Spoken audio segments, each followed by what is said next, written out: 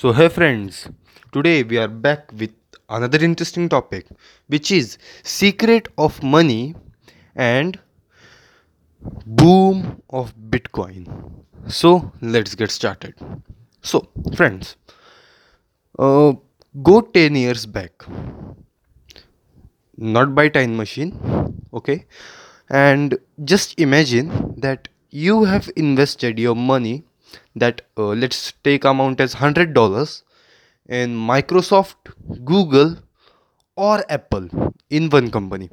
Okay, so what could be the money you invested and what could be the rate of return in 2020?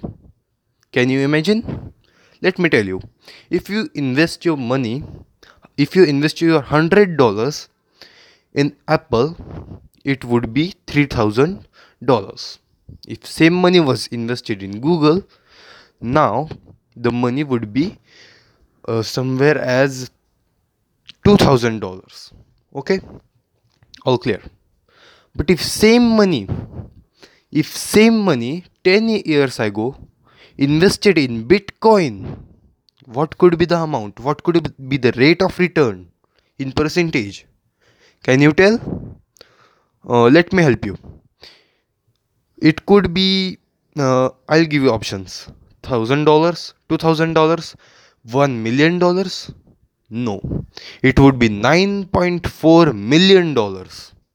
So, I just cannot find the rate of return because my simple brain cannot do such big mathematics. So, let's talk. In ancient times, there were barter system, but according to the time, there were some flaws in the barter system. Likewise, you want, if I want something from you, means grains, and I'll give you some apples, but you don't need apples. These type of flaws were there in barter system. So later, the coins like gold coins, silver coins, bronze coins were used. But as the time, paper notes were also used. The gold coins, silver coins, and bronze coins were just extinct. So, paper notes were used. But according to time, there were some foreign reserves. Like, if you have this much amount of gold, this much notes you can print. But the countries like Zimbabwe, USA don't care about that. They just print whatever amount of notes they have, whatever amount of paper they have. They just go on printing without taking care of their gold reserves. As the result, there is the higher inflation. So, after this, it comes the role of the bank and the government.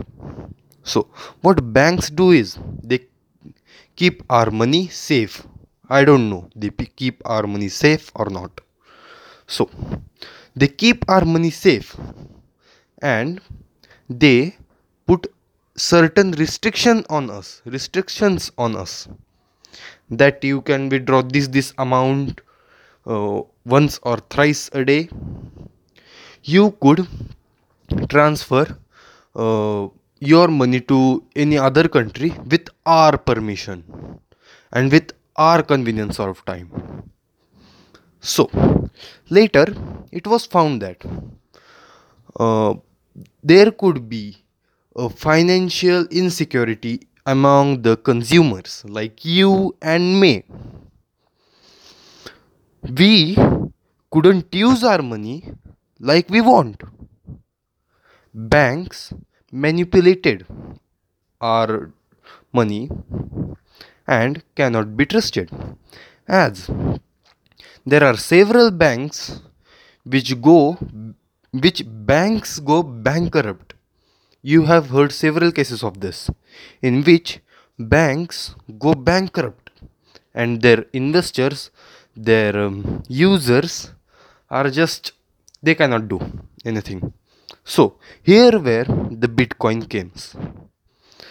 So Bitcoin is also known as the digital gold. So Bitcoin cover these flaws. Bitcoin doesn't have a central authority. Bitcoin works on blockchain technology and many other things. I'm not going in detail. So, Bitcoin can also be a good investment for you because only 21 million Bitcoins were printed. So, as the Bitcoin chart would go up and up only. Okay, so there is great rate of return and lower risk, but there are market crashes, people withdraw their money and many more aspects. So we are not going in detail about that. So I am telling you why you should invest in Bitcoin. Some countries ban Bitcoin and digital currencies, some countries allow Bitcoin and digital currencies. So, you should invest in Bitcoin because Bitcoin has no flaws. You can send your money to another country with your permission, with your convenience, and it has no central authority to look where you are sending, how much amount you are sending. No, only you and the person you are sending gets the notice that this much amount is sent. So Bitcoin can be the great investment. I am not investment expert or financial advisor, but I'm just trying to say is world is changing.